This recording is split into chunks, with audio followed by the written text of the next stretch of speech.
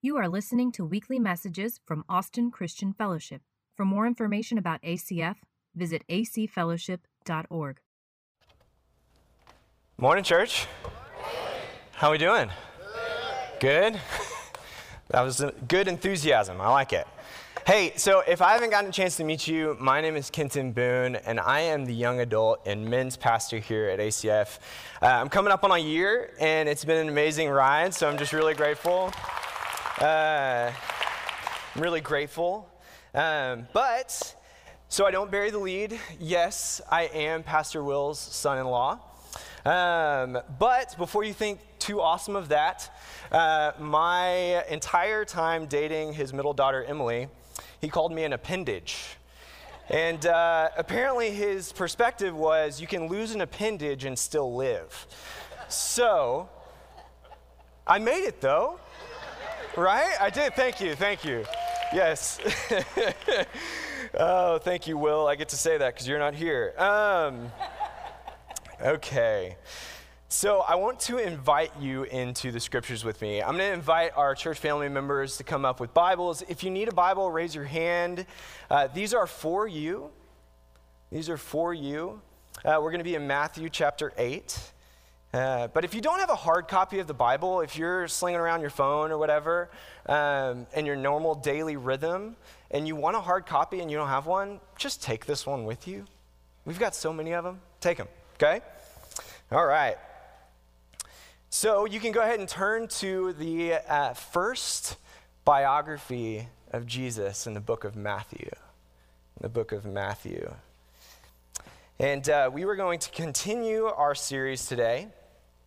Matthew chapter 8. Lauren last week did 44 verses. I'm going to give you 4, if that makes you feel any better. Okay? Okay. So we're going to continue our series in Signs and Wonders, as you all saw. And I'll continue to echo our amazing teachers. This has just been a really great series. I feel like God has really raised our expectation for the miraculous in the daily life. And I'm just really grateful. And so before we get into Scripture, a little bit something about me. I love story. I love narrative story. And when the writers of the New Testament endeavored to put these words on paper for the church at large, they had the greatest story ever told. They had the greatest story ever told in the life, death, and resurrection of Jesus Christ. And so, because of that beautiful story, and because of the writers that took such great effort to put it on paper for us, I want to invite you into its pages. Okay, so Matthew chapter 8, starting in verse 1. When Jesus came down from the mountainside, large crowds followed him. A man with leprosy came and knelt before him and said, "Lord, if you are willing, you can make me clean." And Jesus reached out his hand and touched the man. "I am willing," he said. "Be clean." And immediately he was cleansed of his leprosy. And then Jesus said to him, "See that you don't tell anyone, but go show yourself to the priest and offer the gift Moses commanded as a testimony to them." Will you pray with me? God, we invite you into this space and time. God, that you would open the door of our hearts, our minds, our souls, and walk through them to help us understand your word more. To help us understand Jesus' sign and wonder of healing this humble, leprous man. Amen? Amen.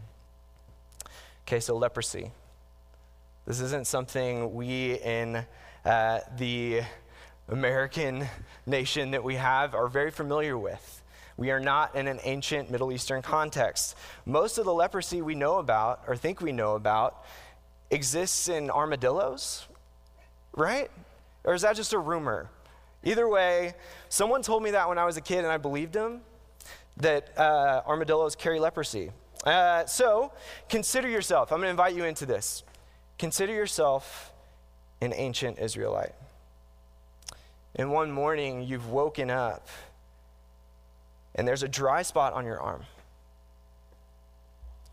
It could be just general skin stuff, eczema, sunburn, or it could be something much worse. See, it could be a defiling skin disease disorder that pronounces you unclean to your Hebrew culture. And so you, being a good Hebrew, you travel to your local priest to show him this spot. And this priest, who has the laws of Leviticus stamped on their minds, references Leviticus 13 and is able to judge what is clean and unclean. Unfortunately, the priest confirms your fear. You are unclean. The spot is worse than you thought. And that requires you to go into isolation for 7 days. You can't be around your friends, can't be around your family. You even have to give them a wide berth, not walking near them in case they might touch you and become unclean themselves. But the 7 days are over, they're done, they were difficult, but you made it. But at least it's over. But the spot hasn't gotten any worse, but unfortunately it hasn't gotten any better. And so again, the priest declares you unclean for another week.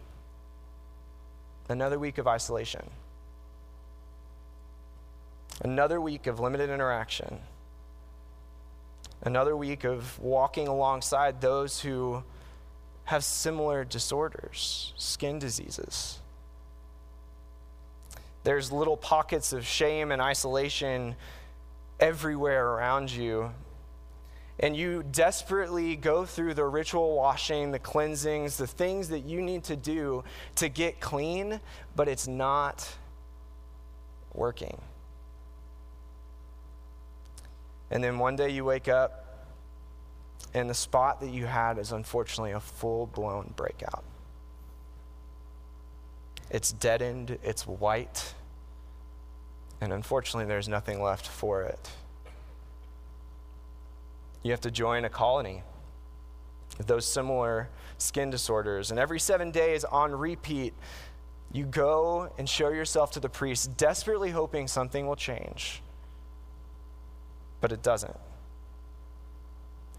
See, the problem is this pain, this frustration, this isolation, this wasn't your fault. You just woke up. This thing that you have wasn't your fault.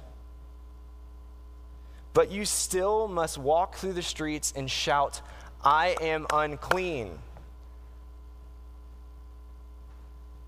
But it wasn't your fault. And so it's been weeks, maybe months, years. Who can count anymore? When you hear about a traveling rabbi, a teacher that even some have become calling prophet. Is it John the Baptizer, or is it someone more? And the rumor is he's come to proclaim himself as the one, as the Son of Man, as God with us. And something in you just triggers a hope that you've long thought was gone. Every time you went through ritual cleansing, you had just a brief hope. But over time, that got stamped out.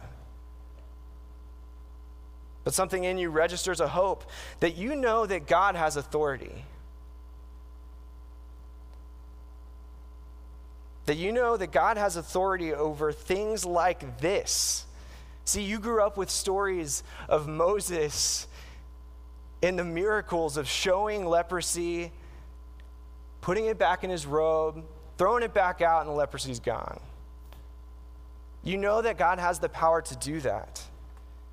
And so if this man, this rabbi, this Jesus is who he says that he is, then he can make you clean.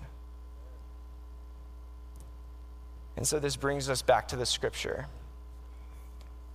When Jesus came down from the mountainside, large crowds followed him. A man with leprosy came and knelt before him and said, "Lord, if you're willing, you can make me clean."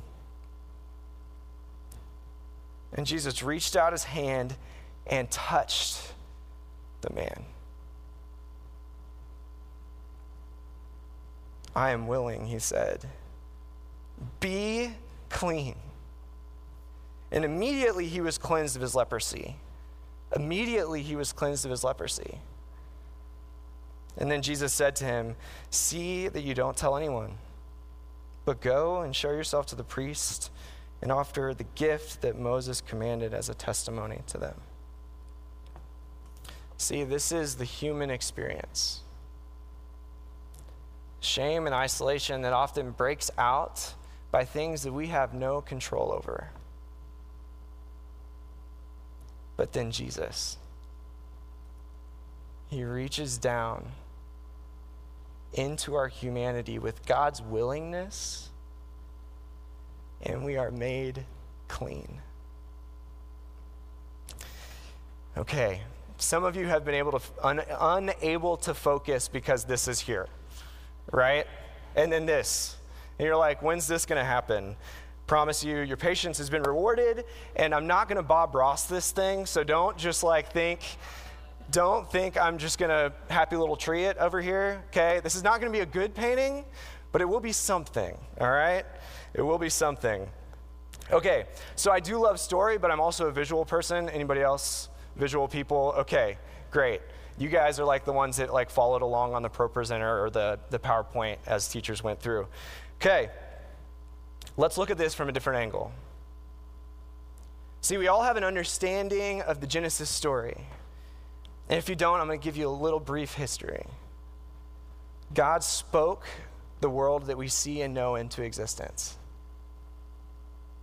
It sparked animals and trees and art and concepts and business and flourishing. God spoke it into existence. But the culmination of creation was you. The culmination of creation was perfect humanity. And with every crescendo of creation, God responded with delight, with joy. One day he made trees. The next day he made birds. And then finally he made you, and the shout was amazing. And he placed us, humans, into the world to rule and bring order to this creation that we find so beautiful. God created in his image us with authority, naked and what? Unashamed. Naked and unashamed. But unfortunately, we have an enemy. And that enemy whispered into this perfect relationship with God our Father. Said, "Hey, God's holding out on you. God's holding out on you." See, he offered the lie in the shape of a fruit. On a forbidden tree that God said, the one rule. And so they bought it. They bought the lie that God was holding out on them. And scripture says their eyes were opened, and realizing they were naked, for the first time ever, they hid from their father. Don't you see? Guilt wasn't the first reaction. Shame was. Guilt wasn't the first thing their minds went to. It was, oh no, we're naked and God's going to see us. And so they hid. And so now, with our beautiful creation, all right, bear with me here, shame enters in. Shame enters into the beauty of creation, creating a black spot on what God had made clean and perfect and good and holy and right. And because we believed the lie,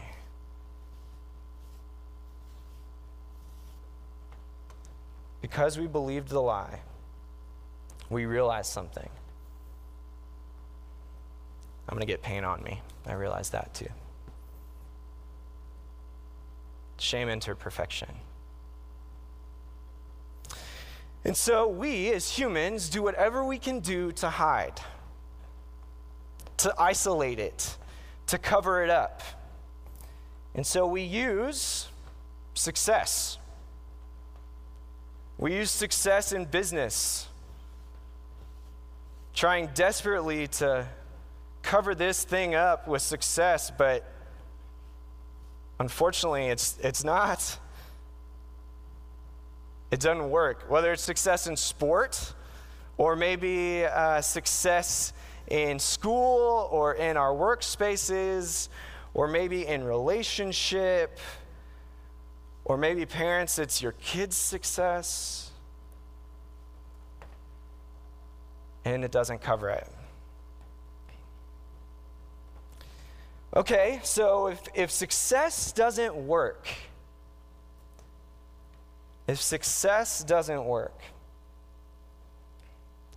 then maybe we try just human connection.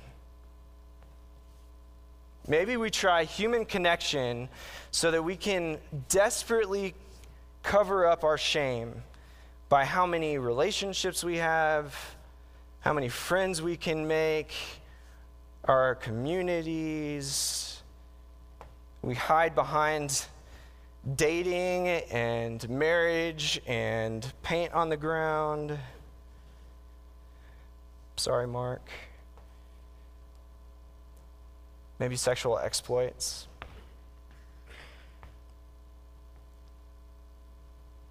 But it doesn't work. Okay, maybe success, relationship, what if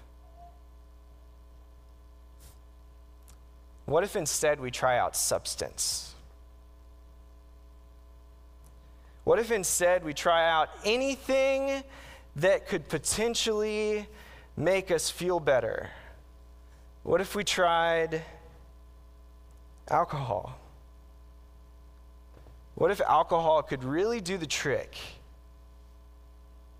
Or maybe it's shopping. Maybe if the stuff that we gather could really fill us, or maybe it's just content. Maybe it's just getting all of the stuff that we can into us. Maybe that'll cover our shame. We can dress it up and look really nice.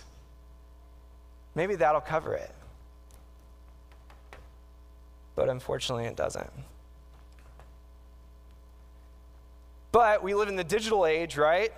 And so we have these cool little things called phones that we have social media. We have Facebook, Instagram, Twitter, Snapchat, TikTok. And yes, men, women, we have LinkedIn. You laugh, but it's true. And so we dress it up. We cover it up. Look at that. Does a really good job of making it look pretty.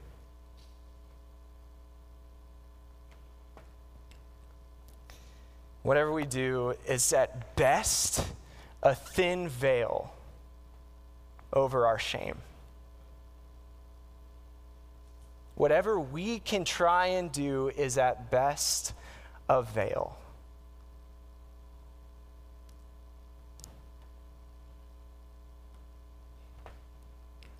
Church family, I am well acquainted with this.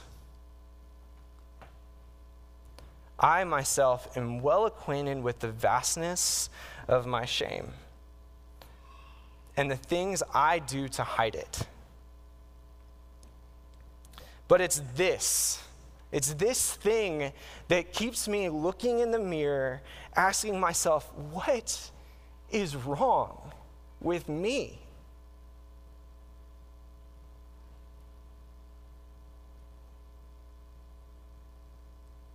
In the throes of depression, it's the vastness of this that threatens to take me under. When I'm begging and asking God to take my own skin disorder, my own eczema away, realizing that I can't shake hands because I might get blood on somebody. It's this.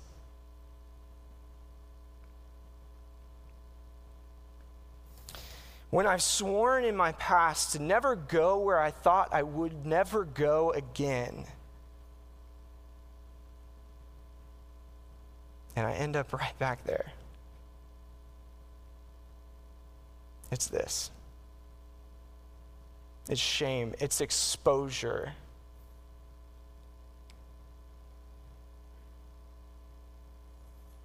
Okay, so if we take a step back, what does that look like to you? A leprous open wound. A defiling skin disease.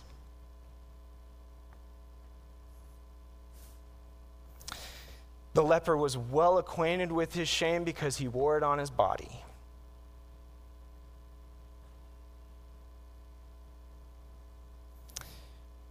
Not all of us know this. Some of us do in a deep and intimate way, but you can't hide when your body betrays you. So sorry, but you can't. It wasn't his fault, and this isn't your fault. See, we in life, yes, we have our shame that has been given to us by just humanity. But we go through life picking up shame by just our brokenness, just this, like sparking against one another. I looked up shame in the dictionary. It said it's something that starts in childhood. We all have that memory of the first time we felt shame. The first time we realized that we are not enough. And that's what we call a whack, something that just life, our parents' best, something else that happened to us in life that wasn't your fault. That's a whack. That's something that hits against you. And that's just shame breaking against one another.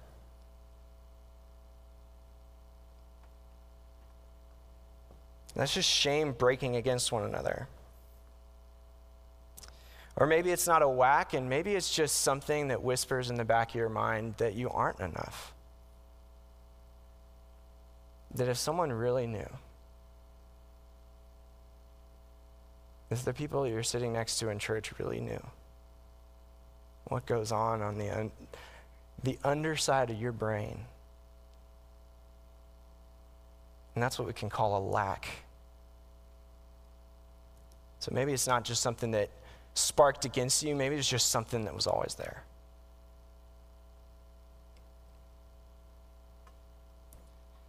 Sorry to get so real, but we desperately, church, we desperately need the moment of realization that this leper lived in.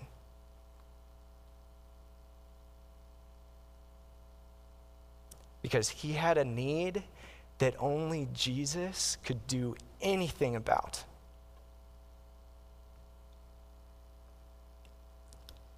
And so along came a rabbi down the side of a hill, just following his teaching on what it looks like to live in his new kingdom.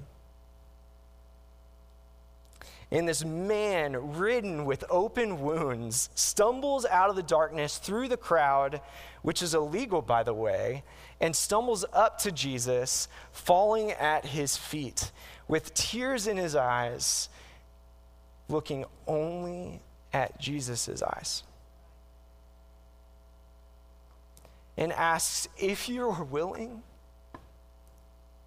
I know you have the power, but if you are willing, you can make me clean. You can make me clean. You can take this away if you're willing. Church, what we think of when we look in Jesus' eyes matters.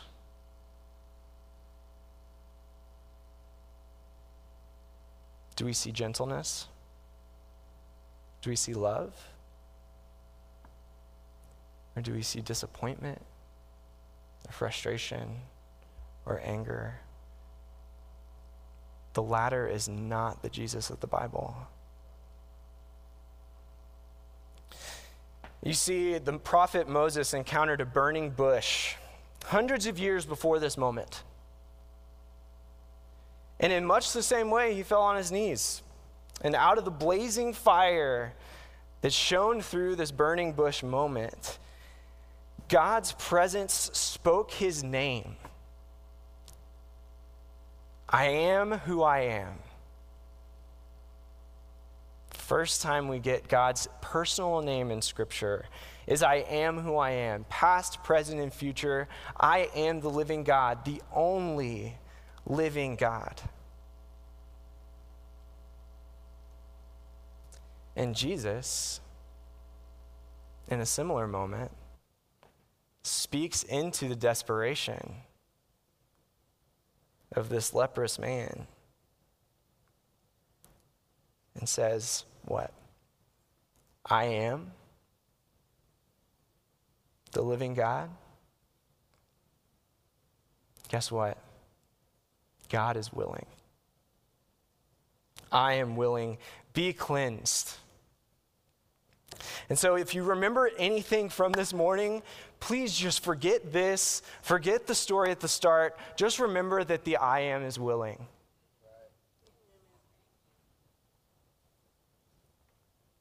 And so this is right where you need to be. And if you have at all been seeing yourself through this story, through this man's eyes, through this shame spiral, I want to invite you into something. If we could drop the lights for a second. I want to invite you into something. See, this may require a reorientation of your body. See, we don't just have a body, we are a body, and God cares about what we do with it. So maybe this requires a reorientation. Maybe it's a sitting, a standing, maybe it's a kneeling moment.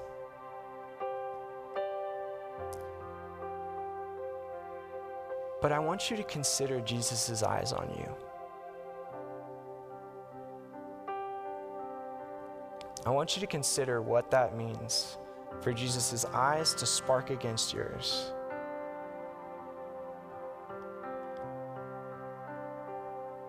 And so I'm going to pray. You do what you need to do. Okay, church?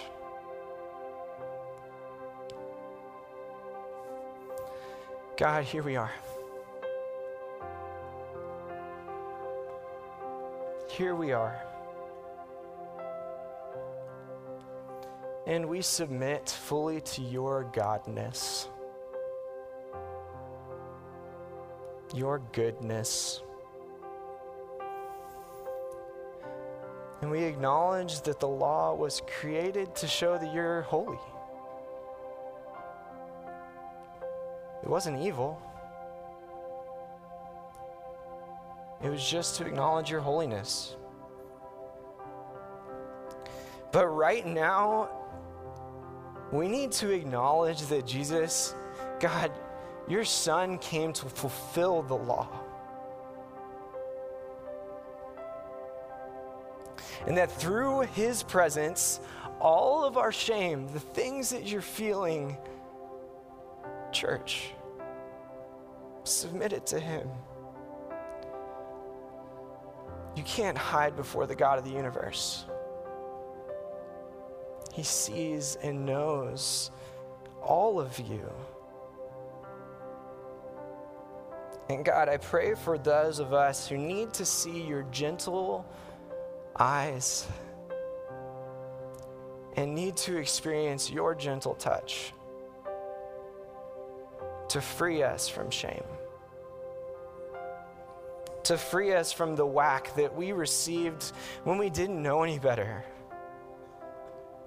God, to free us from the lack that just whispers quietly in our minds.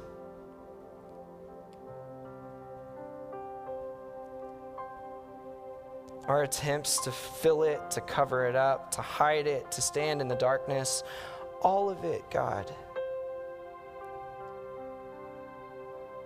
We pray right now, I pray right now over these men and women, these children, students and young adults, all of them.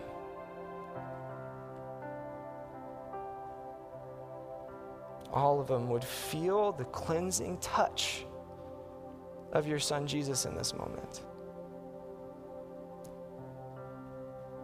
The cleansing touch of your Son Jesus. God, encounter each and every one of them through the gentleness of a Father who made them, who loves them,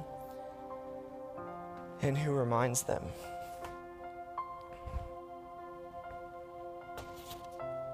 That through Christ, they've been made clean. Church family, I want you to look for a second. Through Jesus' power, presence, perfect sinless life, death, and resurrection, he has given you his own holiness. He has given you a new thing, a new creation, a new relationship, a new perfection. And through union with him by the Holy Spirit,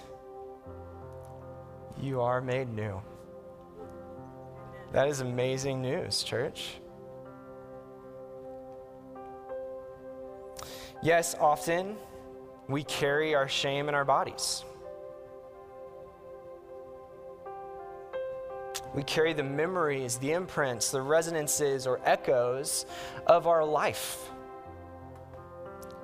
And on this side of the new kingdom, fortunately, that's something that happens. But because Jesus proves that he is who he said he was and did what he was going to do, and that he is the great I am in living flesh, or in Paul's language, the image of the invisible God.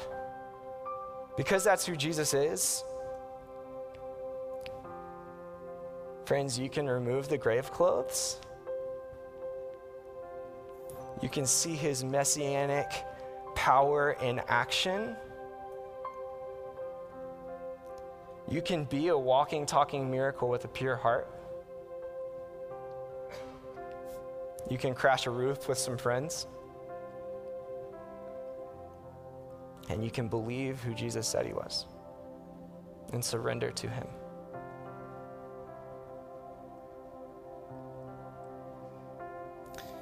And some of you guys may be saying, like, okay, God brought something this morning and I've been healed of something, and so, like, what now? Well, what did Jesus say? He told the leper to stop isolating. told the leper to go and show himself as a testimony that Jesus healed him, that Jesus can make clean. But I want to give you a warning. In another gospel account, the man didn't do that. He actually disobeyed Jesus. And he went around everywhere telling them what Jesus had done. Could that have been Jesus' plan eventually? Maybe. But Jesus had something specific for this man to do. And so Jesus has something specific for you to do with your cleansing. And it's called healthy obedience.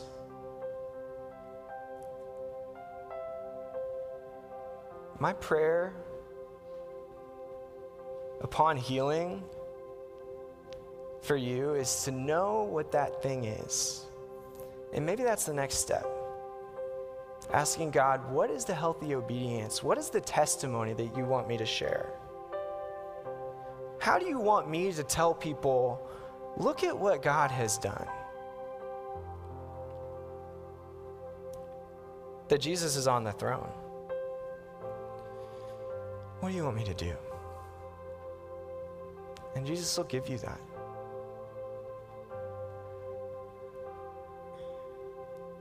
Jesus will give you that. So friends, I want to thank you for being here. I want to thank you for bearing with me this morning in an exposure of shame, because that's not always fun. But I want to invite our prayer partners up. And I just want to say thank you, all of you. Thank you online for joining us. Online, know that our prayer is that you would be here with us.